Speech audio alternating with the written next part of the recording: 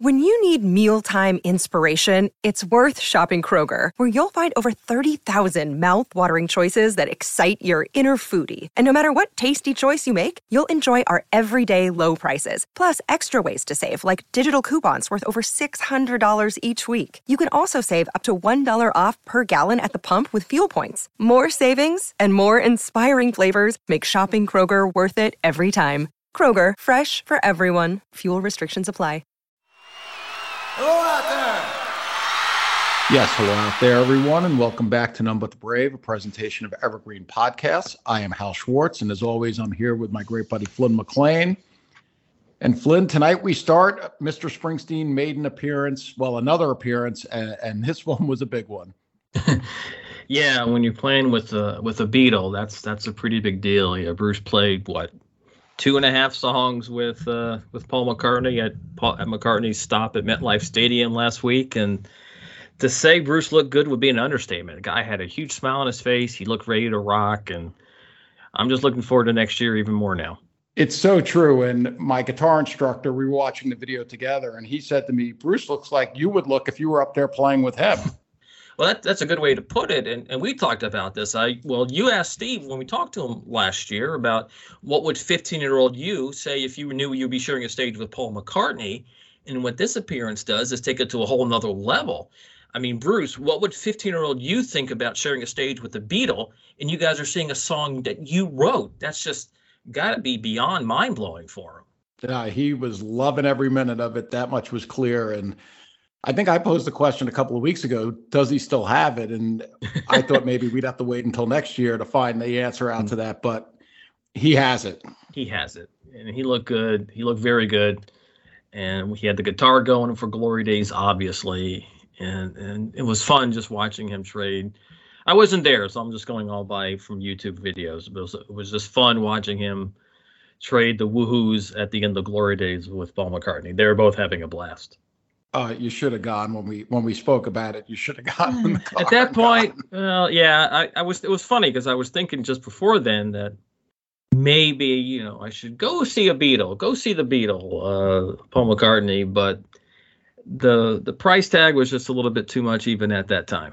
But yeah, that's the problem. It's hard to go at the last minute to Paul McCartney, Bruce or no Bruce, because his tickets are heavily in demand. Yeah, and they start off high and they get higher, and also going to MetLife on a weeknight when you really weren't expecting it can be a pain. But hey, through the magic of YouTube videos, I was able to see everything. So were you. 2 days shy of 80 years old, McCartney. That was, I think, why Bruce did Glory Days, and God love McCartney.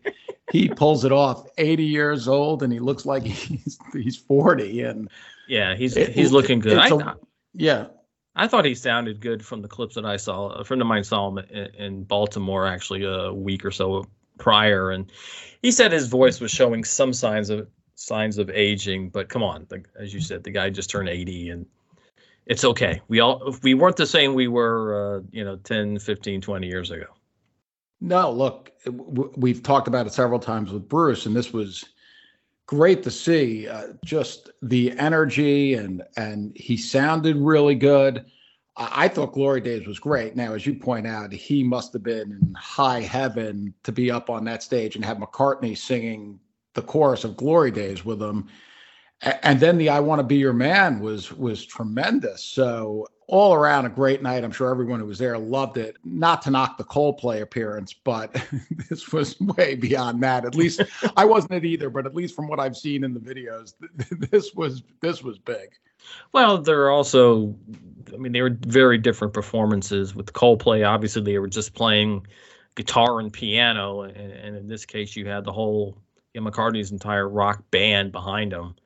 So they're very different appearances, and obviously a lot of McCartney's fans overlap tremendously with Bruce fans, and I don't think the same can be said for Coldplay.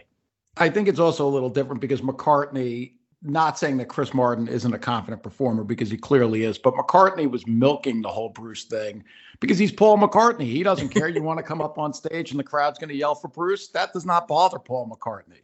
Yeah, well, another little difference between Chris Martin and Paul McCartney is that one of them was a Beatle. And that is huge. Come on. Fucking huge, Al. There's no doubt about that. And I think Steve and Maureen were there as well. I'm a little surprised Steve didn't make it onto the stage. He made it onto the stage the last time that Bruce played with McCartney at the Garden, but this time I guess he just watched. I guess so. But that's okay. It sounded like they had a fun time. Maureen posted that it was the first show she had seen since the pandemic, and she said she had a blast, and only for a Beatle would she come out. The next thing we want to touch on at the top of this episode, some enterprising posters on the BTX forum discovered some copyright filings, which are very, very interesting, I think, as it relates to the Sony sale. And we finally have some kind of scope as to what's included, and basically it's everything. Well, first off, let's give credit to the exact poster. It was Chris102 who discovered the filings, and that there were 539 songs that actually were, I guess they were transferred from Bruce to Sony as part of this big deal. Hal, you know a little bit about this. Yeah, I mean, I've actually done this kind of stuff when we sell a movie. Well, there's two things that can happen. You can license material, which is what Bruce has been doing his entire career, to Sony Music, and they've distributed it. Or you can actually sell the copyright, which is obviously what has taken place here. So with that, you have to assign the copyright. And there's actually two filings that Chris found.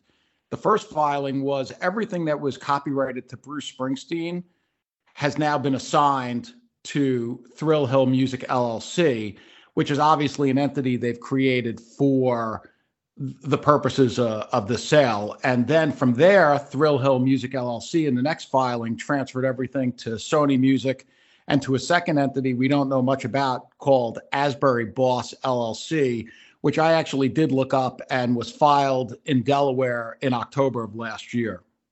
Well, besides the fact that Asbury Boss sounds like a BTX username. That is the truth.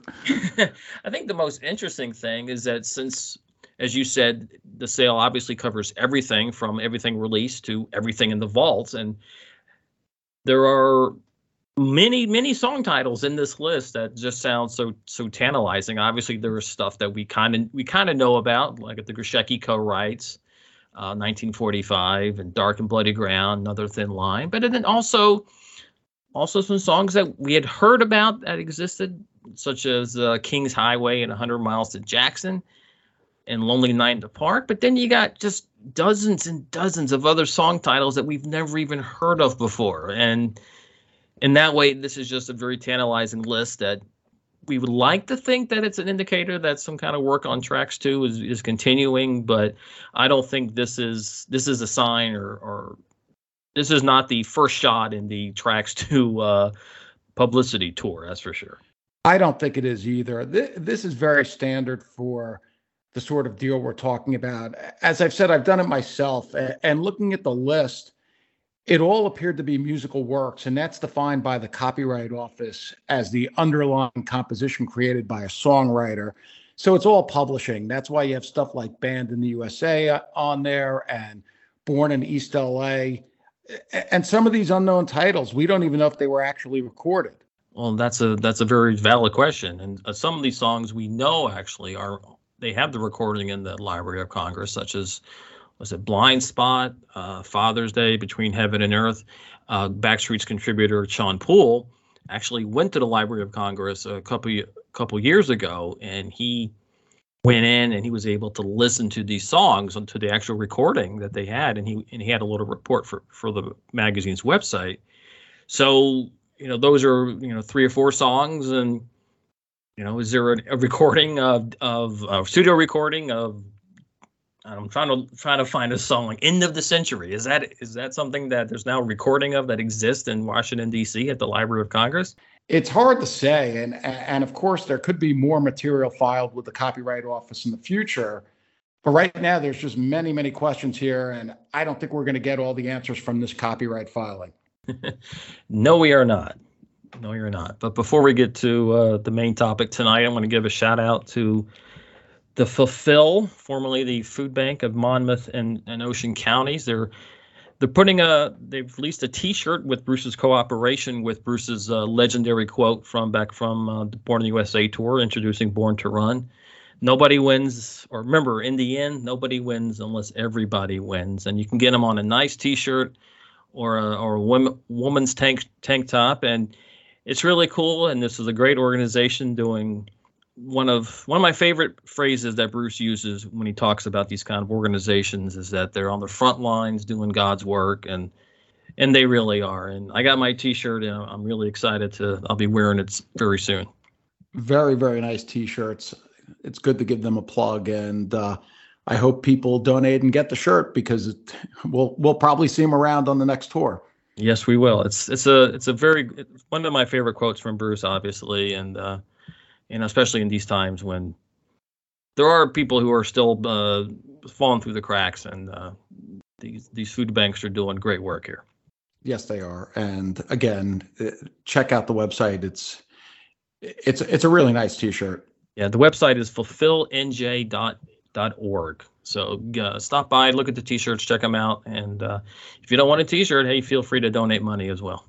With that, let's return to 2005 and conclude our discussion of the Devils and Dust tour. The tour resumed in early October at the Paramount Theater in Asbury Park. And we had talked about in July the array of material he was playing, especially tapping into stuff like Tunnel and the 92 records. That sort of shifted here, but he started moving into a whole different range of material, and that's reflected at the show at the Paramount. I was not there. I forget, were you there? I was not there, no. But it looked like a pretty interesting show. I guess you were talking about the first tour debut of the leg. It was the first song of this show, and it was Idiot's Delight, the song he co-wrote with Grushecki. And I gotta say, this is one of the ones that maybe went over my head or something, but it came out, he did it on with the bullet mic. So the bullet mic works okay on stuff like Born in the USA and Reason to Believe, because at some point you know these are Bruce songs that you know. But in this case, I had no idea when I was listening to the bootleg. I had no idea what he was singing. None. And I'm not really sure a lot of other people did either. What were your thoughts on it? I actually went back and listened to some of the various versions of Idiot's Delight today. I have a question, not specifically about the show. The 90s version of Idiot's Delight that I guess that Bruce played on his radio show, is that backed by the E Street Band? I would have assumed that song would have been recorded at those March 2001 sessions, but I don't know for sure. Not at all. You think it's from 2001? Because there was a version on YouTube today I played, and it said it was from 95, the Greatest Hit Sessions, which didn't make sense to me. No.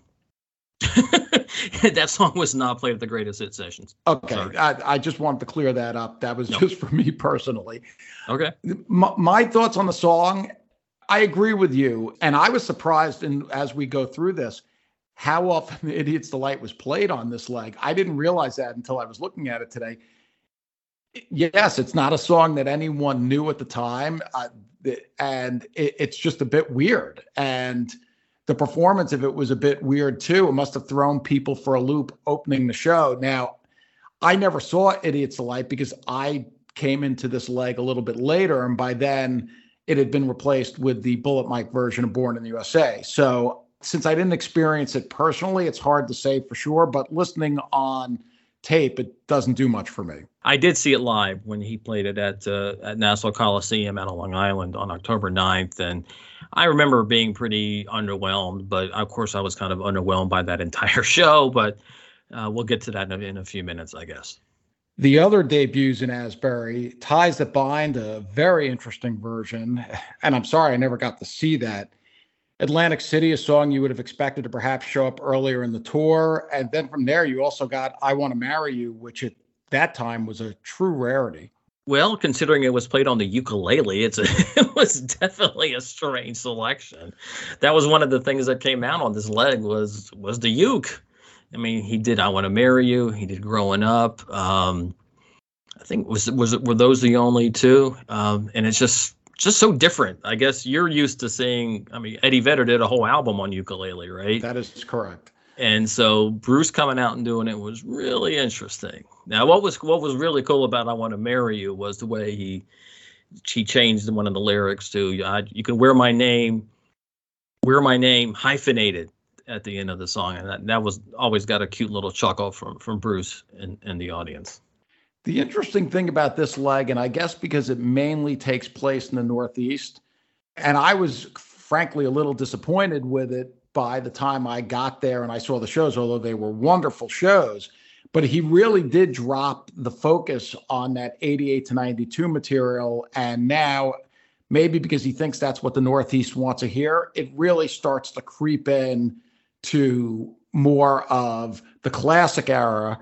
And especially as we get to the end, there was some stuff that came out that definitely a little mind-blowing, but again, just the complete opposite of focusing on, say, Tunnel of Love. Well, yeah, a lot of that, especially the stuff that was just played one time. I mean, the Soul Driver didn't return, and Walk Like a Man did not make an appearance here. But at the same time, One Step Up made a few appearances. Living Proof was still getting regular outings. So there were a couple that stayed in the set, but I agree with you. A lot of that the wilder stuff that he was doing from those albums really, they kind of fell by the wayside. And he certainly wasn't experimenting at that point, especially with that material like he had been in July and August. No, definitely not. And a perfect example, the next show was in Rochester. The one tour debut is Independence Day. Then after that, you go to Hartford. Something in the Night is played on acoustic guitar, which is interesting. But really, for me, what I missed not seeing the July shows, you saw a lot of songs that you're not going to see with the E Street Band. And obviously here now, when you're getting stuff like Independence Day and Something in the Night, it's interesting to hear them acoustic. But those are songs that, needless to say, are played with the E Street Band all the time. So interesting that he changed the focus of the tour like that. Do you agree that it's based on the fact that he went back to the Northeast? I don't know. Maybe it was he felt that he had pushed the 92 and 87 material as far as it's going to go in July and August, and now he was going back to and playing stuff that it had been a while. I mean, obviously, do we just want to jump ahead to Philadelphia, where he pulls out, Drive All Night and Thundercrack, both of which hadn't been played in Thundercrack since 74, maybe even 73, and then certainly Drive All Night since 81. Well, let's not jump that far ahead, but you do have a couple of holy crap moments. Well, when you get to Minneapolis on October 12th, there's a holy crap moment because Thunder Road is played and he plays it on the piano, and that's just beautiful. Yeah. And that, of course, was with the 30th anniversary box of Born to Run coming out. And then, sorry, I'm laughing already. At that show in Minneapolis, he pulls out the auto harp and plays the New Timer. And, well, you go first. What was your reaction when you saw the auto harp version of the New Timer? Was it really needed? At that point, it just seemed like he was playing stuff. He was playing instruments just to play them and to see if he could. And obviously, people were. He could. Yeah, people weren't going to walk out at that point, but at the same time, it's couldn't he have just stuck with the guitar for the New Timer? Or that's it really. It really took on a feel that the first time I saw the New Timer, and of course it had already been played, so I knew about it, but I was just like, oh my God, what is going on here? It was it was so strange and cool in a way because the balls, think about it. And I was seeing, by the time I saw the show, he was playing the full arenas, the balls of a performer to pull out an auto harp playing solo on stage in an arena and play that. It really is sort of mind boggling. Yeah. The man has cojones, as they say, but so look at this at this 3-song stretch here in Minneapolis on October 12th. The New Timer on auto harp, Matamoros Banks back on guitar, and then I Want to Marry You on ukulele. So pretty much all over the map there, at least in terms of the musical interpretations of his own songs. he really did press the audience on these shows. And I don't know. I mean, obviously, since I didn't see the October shows here and I didn't see the July and August shows, well, I saw Albany, but that was before the period we're talking about.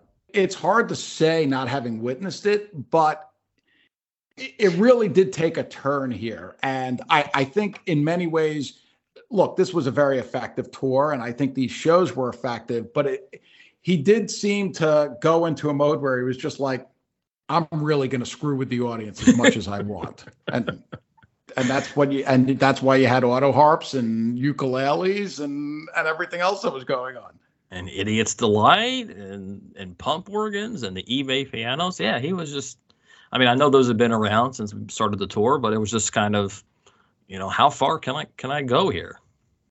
I think you're right. The totality of all of this together, the Idiot's Delight to open the show, having a song on an auto harp, having a song on a ukulele. These are perhaps some of the most challenging shows he's ever played for an audience, especially considering the size of some of these venues. You really have to say this man has very large cojones, as you put it. Yes, he does. And as we're talking about these shows in early October, we got to talk about You Can Look, which on paper, it's like, yeah, You Can Look, but he did it on piano, and he did it kind of in that, I'm trying to think of the way, like a Jerry Lewis kind of thing going on. Yeah, like a boogie. Yeah, like a boogie woogie piano, and I thought that was pretty cool. He wasn't pushing the envelope there. He was squarely in it, rocking the hell out of that thing. I really enjoyed that one. I think the whole tour was enjoyable. I'm looking at the set list as we talk about it. Really interesting set list. Now, Valentine's Day did make an appearance, I should be fair and point this out, on October 15th in Madison. You also got All I'm Thinking About That Night, Ain't Got You was played off Tunnel. All That Heaven Will Allow was played off Tunnel. So at this point, I wasn't there, but he was still focusing on some of those songs. And again, a point that I made the last time, the overview of his career, that I think is the most impressive thing here. These shows stand in a way that certainly nothing since has stood, where he really gave an entire overview of his career from the start to the finish. And I think that is, in the end, really the thing that makes this tour really special. Well, as you were talking there about that show in Madison, I'm looking at the set list like you were. I'm thinking, okay, here's Blinded from the first album. You got Incident from the second album, but there's nothing from Born to Run, which I guess is understandable at this point. You got something from Promised Land. Now I'm looking for something from The River, and obviously he did You Can Look, and he did Ties That Bind during this time period. Nothing from Born in the USA. So he was still skipping a couple of eras, but I think that's okay. He was giving you, though, like I was saying, I think an overview. And obviously we understand that on these tours, he is generally not focused on the biggest hits for the obvious reasons, because I think he wants to give you, I think he wants to give you something different than you're going to see when the band comes out. And that's to his credit. And we went from this tour to the Seeger sessions. And then a year later, we were back with the E Street Band. And that was an incredibly diverse batch of touring that he did in a very compact period of time. I do think, as we're talking about it and we're getting here to the end of the tour, again, this just points out really what made this tour special. And he was heading towards Philadelphia on October 17th. He actually made an appearance with U2. Both him and Patty guested on stage with Bono and the guys, and they did a great version of People Get Ready. That's actually one of my favorite Bruce appearances with U2, not to mention the one that we actually saw. Okay, well, how does that compare to Stand By Me, which he did in 87? I like that one a lot. Well, the Stand By Me in 87 is really, really good too. I thought the People Get Ready, they were really into that. That version, I think it lasted for like 10 minutes or something. Like they didn't want it to end. I thought it was really, really good. And every time Bruce joins them, it's great. I mean, they have such mutual respect for one another, and it's great to see. I mean, it's great to see for me because those are my two favorite acts of all time. So the fact that that they are that close and that they have this camaraderie I love to see it. Yeah, they have lots of mutual respect for each other, as you said, but they're also peers. It's fun to see the fact that they can have fun with like that with each other and not just be worshiping each other. After that, Bruce moved on to Worcester, and I think the most notable one in this show is the return of the Fever, which is really cool. How did he play that? Do you recall? The Fever was on electric piano. Okay, so much different feel than when he did it with the band. That's for sure. And you also got the I'm on Fire on banjo in this show. You got the ukulele and you got the auto harp. So the man played in one show a banjo, an auto harp, and a ukulele. And it still had that great version of Across the Border on the pump organ. So some of those elements that we saw over the summer, they were still sticking around. And When You're Alone Off Tunnel was played in this show. This is a very nice set list. I mean, I know we keep saying this as we've gone through these shows. This one's worthy of release. That one's worthy of release. The diversity of this tour and the various instruments and everything we're talking about, since we believe they have the entire tour. This is the first tour where they recorded everything, right? Yes, it was.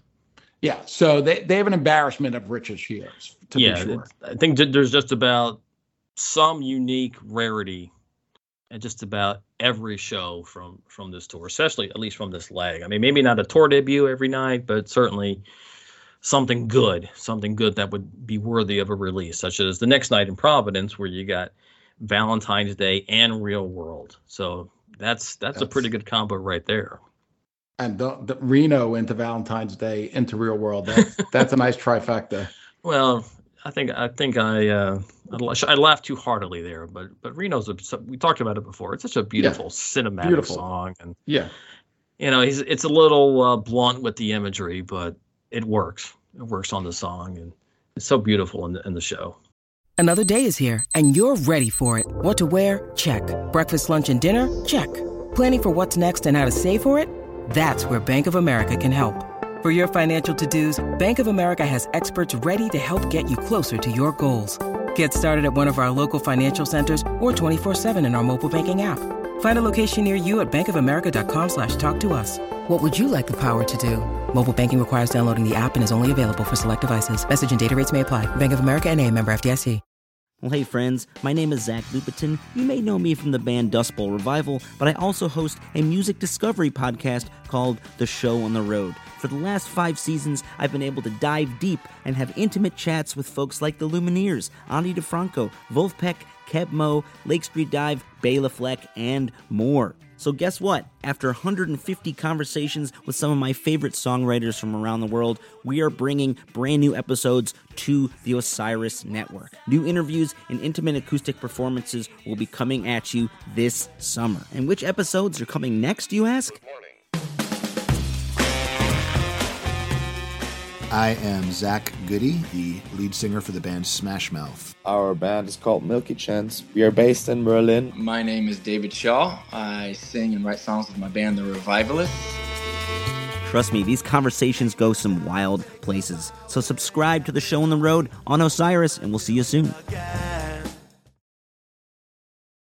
After that, we went through a short period where there really wasn't much in the way of tour debuts. I think there was only one. Yeah, here in Boston, he did the traditional encore that often pops up in East Street Band shows, and of course, that's Dirty Water. Well, let me back up a couple of shows. I was at the show in Richmond, and I remember as the show progressed going, there's nothing really mind-blowing here.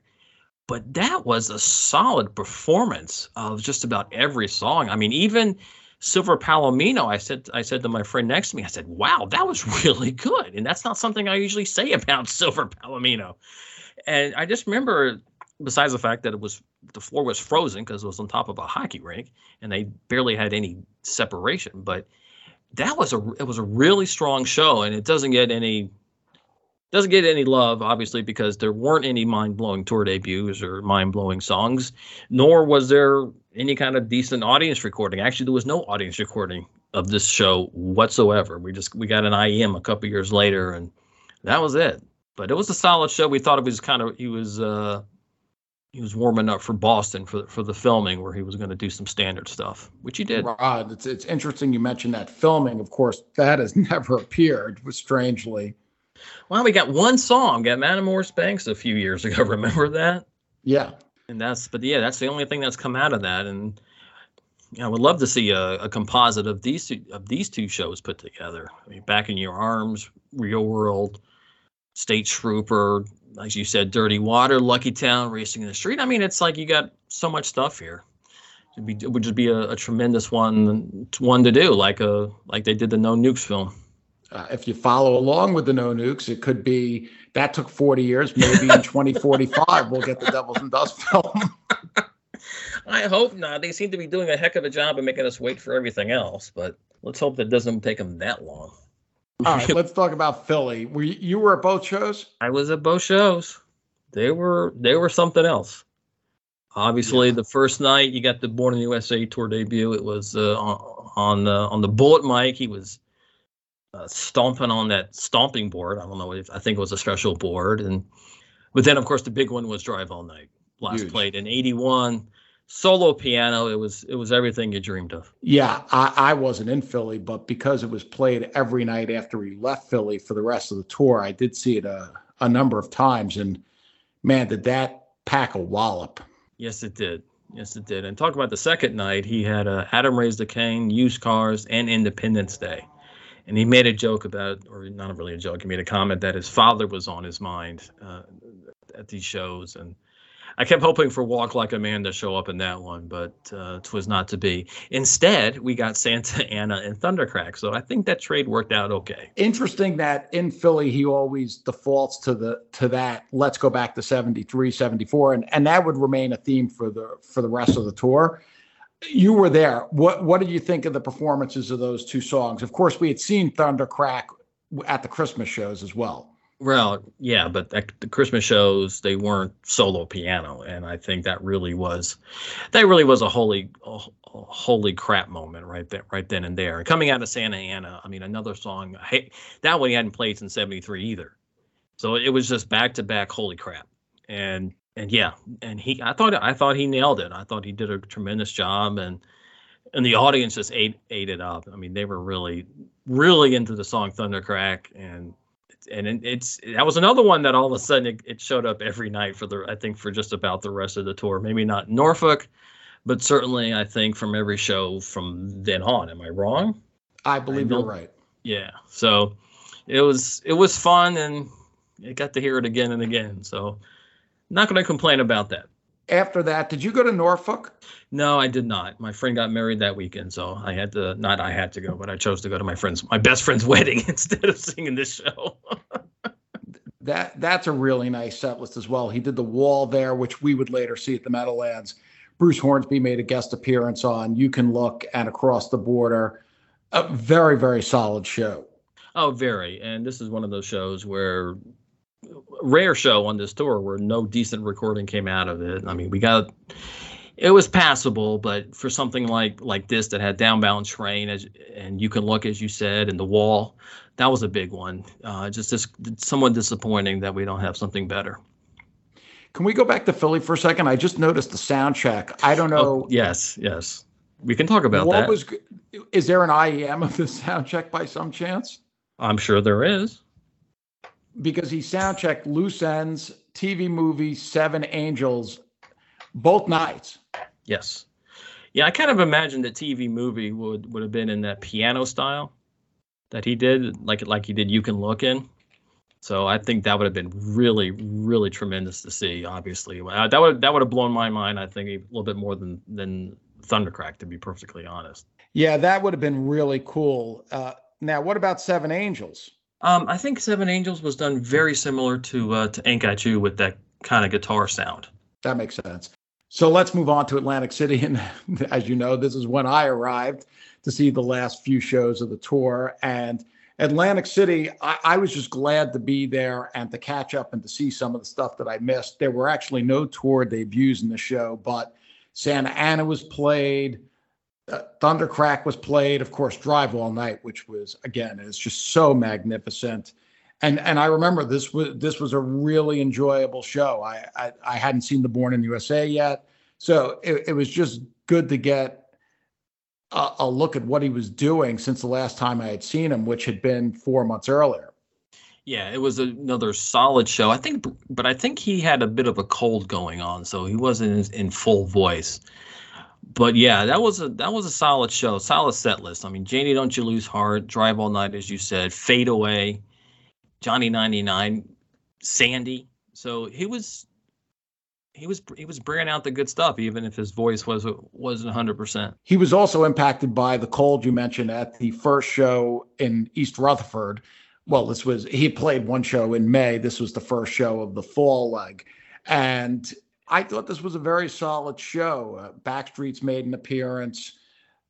Does This Bus Stop was played on ukulele, which that's the first time ever. I don't know if that's something we want to mark or not, but it is a fact. Got New Timer again on auto harp.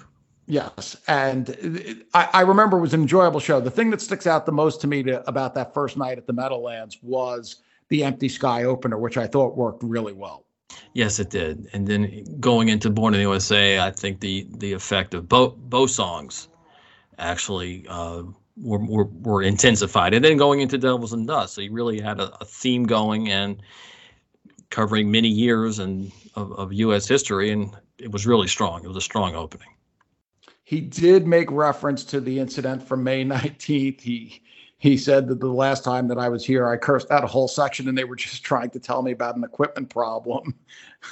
And he did say, don't fuck with me this time either, because I'll do it again. So fortunately, there was no equipment issue during that show. None whatsoever. And that was a good show. And then the second night was I guess he was really celebrating the anniversary of Born to Run with two tour debuts from that album, Meeting Across the River and Born to Run. Born to Run was dedicated to Donnie Ienner, of course, the chairman of Sony Music, who was very, very close to Bruce. I thought this was one of the unsung shows of the tour. And when we talk about potential archive releases, I love this show. The Frankie was great. Used Cars was great. The Meeting Across the River solo piano was beautiful. You also got Two for the Road in here, which was followed by Drive All Night, and Lucky Town was played. This was a really, really well put together show. And in keeping with what we were talking about earlier, because you did get the Born to Run stuff in here, this show really is packaged, and you have Born in the USA as well. This really touches on just about every portion of his career. Yes, it does. And maybe the fact that he does have the Born to Run stuff makes it intentionally overlooked, because we have so many other versions of those songs. So it's not exactly like unique. You know, it's I guess it's special for the tour, but in terms of the overall history, maybe not so much. But you're right, it was a strong show overall. And one little thing I liked about this show was that after Ain't Got You, where he talked about being a public servant and he autographs boobs and whatnot, Girlfriend's Left Hit. And then the next song is Brilliant Disguise, and it brings out Patty, and Bruce was joking like, oh, it's just shtick, you know, being embarrassed about the whole thing, signing the Girlfriend's Left Hit. And Patty comes out and she goes, I wasn't listening. And I think the temperature in the room went down like 5 degrees, or at least that was my impression. We will not comment further on that. Hopefully all was well when they went home that night. Yes, and then the following week when they were in Trenton, everything was all smiles. Everybody was smiling. And in between the Meadowlands and Trenton, we got a show that had to be rescheduled, and that was the show at Hard Rock Live, because there had been a hurricane earlier in November when the show was originally supposed to be played. This was a really good show. And again, talking about potential archive releases from this tour, you got Roll the Dice in there, which was a tour debut. And then you had guest appearances from Steven and from Clarence.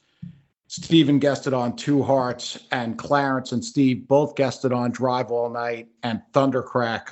Drive All Night it was great every time Bruce did it alone, but this night, truly monumental. Yeah, Clarence's solo on that one. I know it's always a highlight when he did it at the band shows in 2008 and 2009, but I think when it was just Bruce on piano and Steve on guitar there, I think his piano, or his sax solo rather, stood out even more. And if memory serves, it was just just beautiful. I mean, he just sounds like he just nailed it. They totally nailed it. I loved watching that. I love listening to it. And again, that you agree this would be a good archive for this, right? It would, and not just because of the strong set list and the guest appearances by Clarence and Steven, but this is one of those for collectors where there wasn't an excellent recording of it at the time, and so an official release would move the ball considerably on the sound quality of the show. Totally agree. And from there was only one more city on the Devils and Dust tour to go. That, of course, was Trenton. You and I attended those shows together. The first show was on November 21st. It opened with a tribute to Link Wray with Rumble. Ray had just died. And the shocker of this evening in two ways. Well, first of all, the man behind the curtain, Alan Fitzgerald, who had played piano off stage the entire tour, made an appearance on stage, and even bigger was the song he made the appearance for, and it was Songs for Orphans, which of course has now been released on Letter to You. In 2005, the idea that Songs for Orphans would be played at any Springsteen show would be so beyond any real comprehension. I can't even put it into words. Well, actually, we need to bring up something here because of that. Ahead. That is the emergence of E Street Radio. That E Street Radio went online or on the satellite, however you want to call it, that fall. I think almost to coincide with the Born to Run box. And apparently they had been given the okay by Bruce himself to say, if you can find it, you can play it.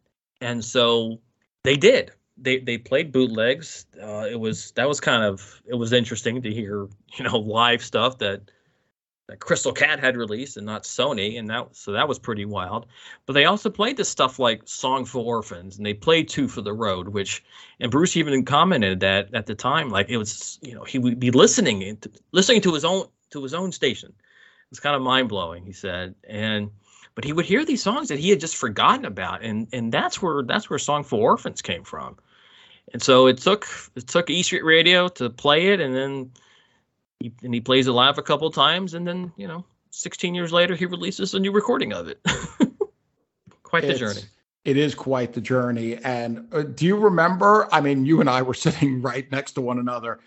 How shocked were we when that started? We were pretty shocked. I think you and I are in agreement that we're not really up on that super early stuff. Correct. So it took us, it's not like we were singing along at the top of our lungs. Not that we would have done that anyway. No. But it's not like he pulled out Real World back in April, let's be honest. But it was a holy crap, I never thought I would see this kind of moment. That's what it came down to. That's the thing here. There's stuff going on, and we're certainly going to get to it on the 22nd, the following night.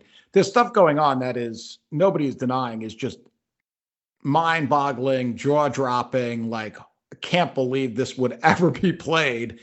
But for you and for me, and this is just a personal taste thing, the Real World performance is bigger than some of these 70s songs coming back again. That's just, you and I are in agreement on that. People are free to disagree with that. I'm sure many of them do, but that is just the way you and I happen to feel. Right. And I would have been a lot more blown away if he had done, say, Loose Change, to be perfectly honest. But still, Song for Orphans, that's a song I never thought I'd see live. Yeah, same here. And now let's go to the last night of the tour, which, of course, has been an archive release. It was a great show.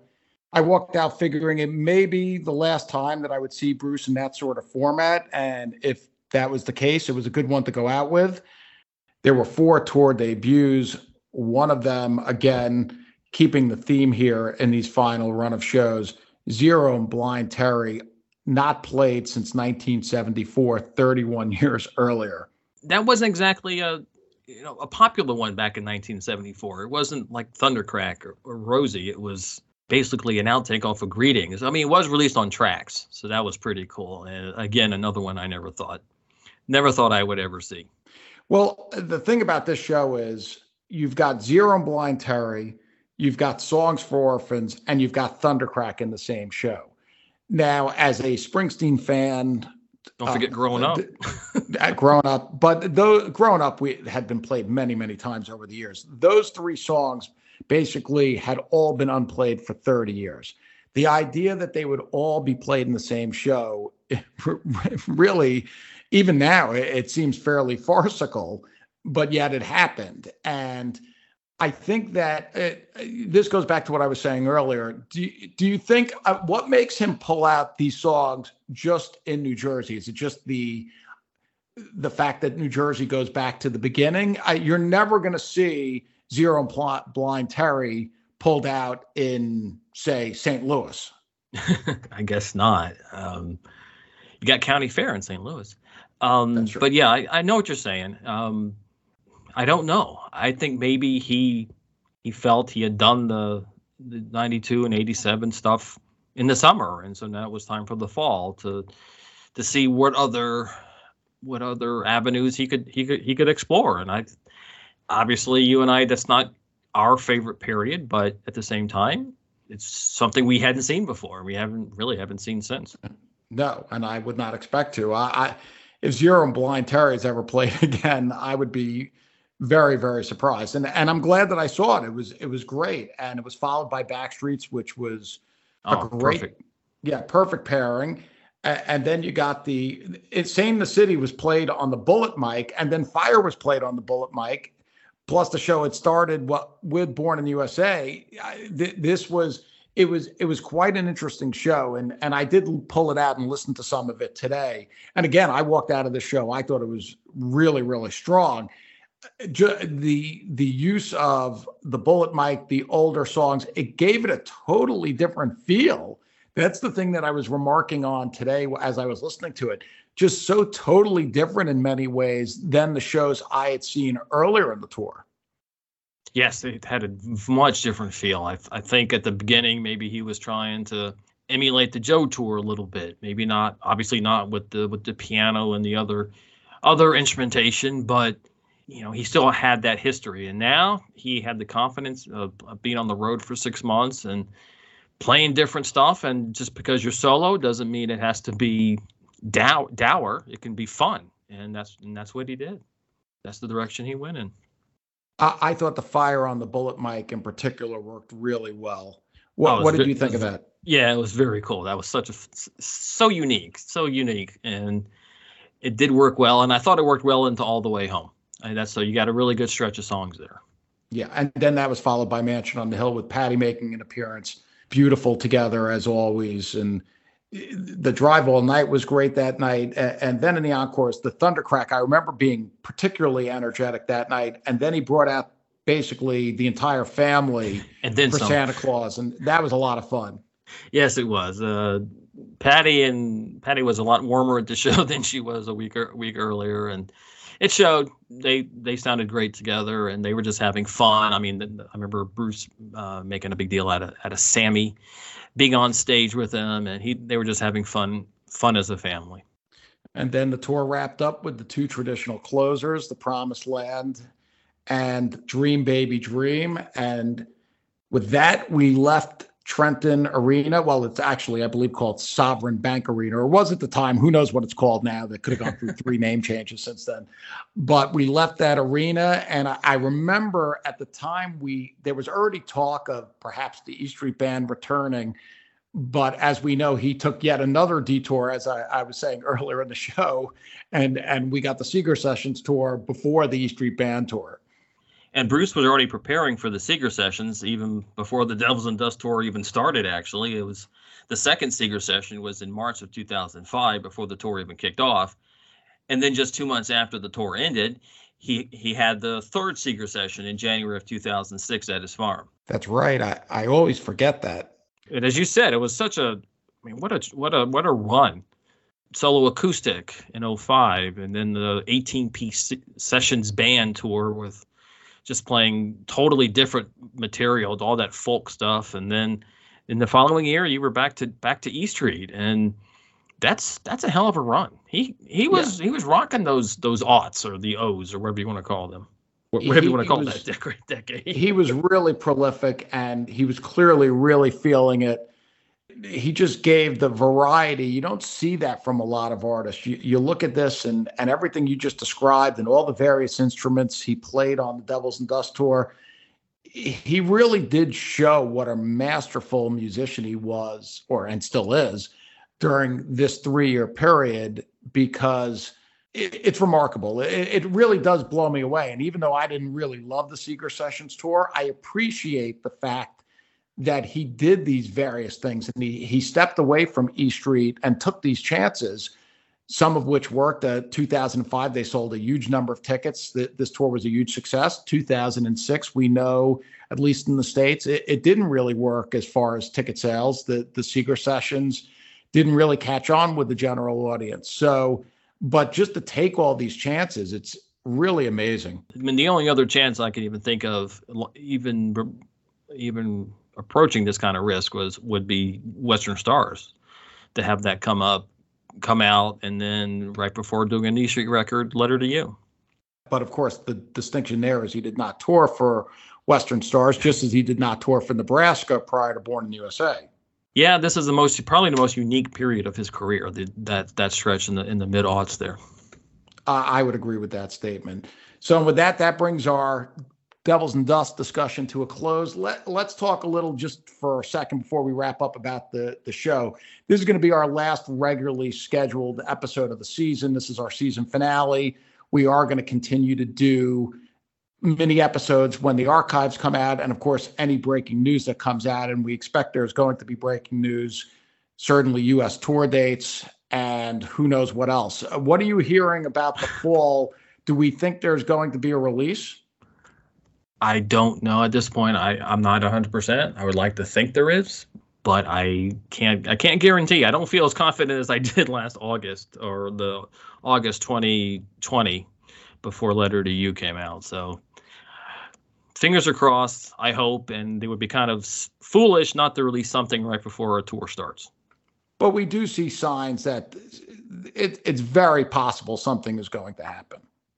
It's very possible. I like to hope it's tracks too, but can't make any guarantees. Okay, let's leave it at that. And just the final word is we're still trying to figure out exactly how we're going to handle the tour.